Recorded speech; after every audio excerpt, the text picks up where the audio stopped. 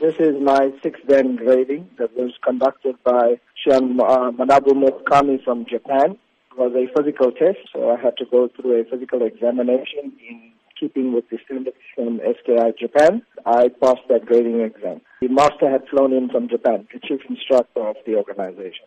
Talk to us about the preparations and training you had to undergo before this physical exam. Well, for me, the preparation began last year in October. I've had probably 6 days a week of intensive training myself.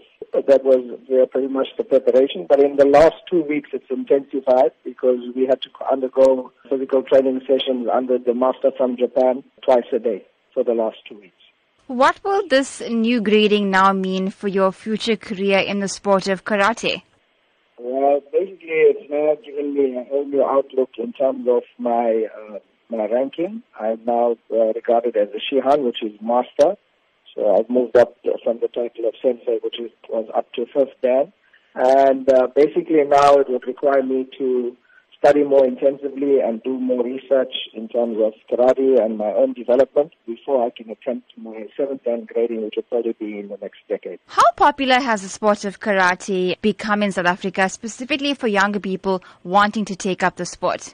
It's a fantastically popular sport, and I think we have representation in every province. As far as KwaZulu-Natal is concerned, it's very popular in this province. Gauteng would probably have the most amount of karateka in the country, but we are a close second. Youngsters are more and more getting involved in karate, which I definitely encourage because it helps them to become better human beings. And it also creates the opportunity for them to use the infrastructure in place to gain provincial colors and national colors.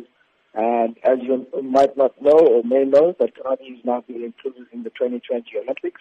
So we've seen a huge influx of new athletes and new karateka coming into our dojo.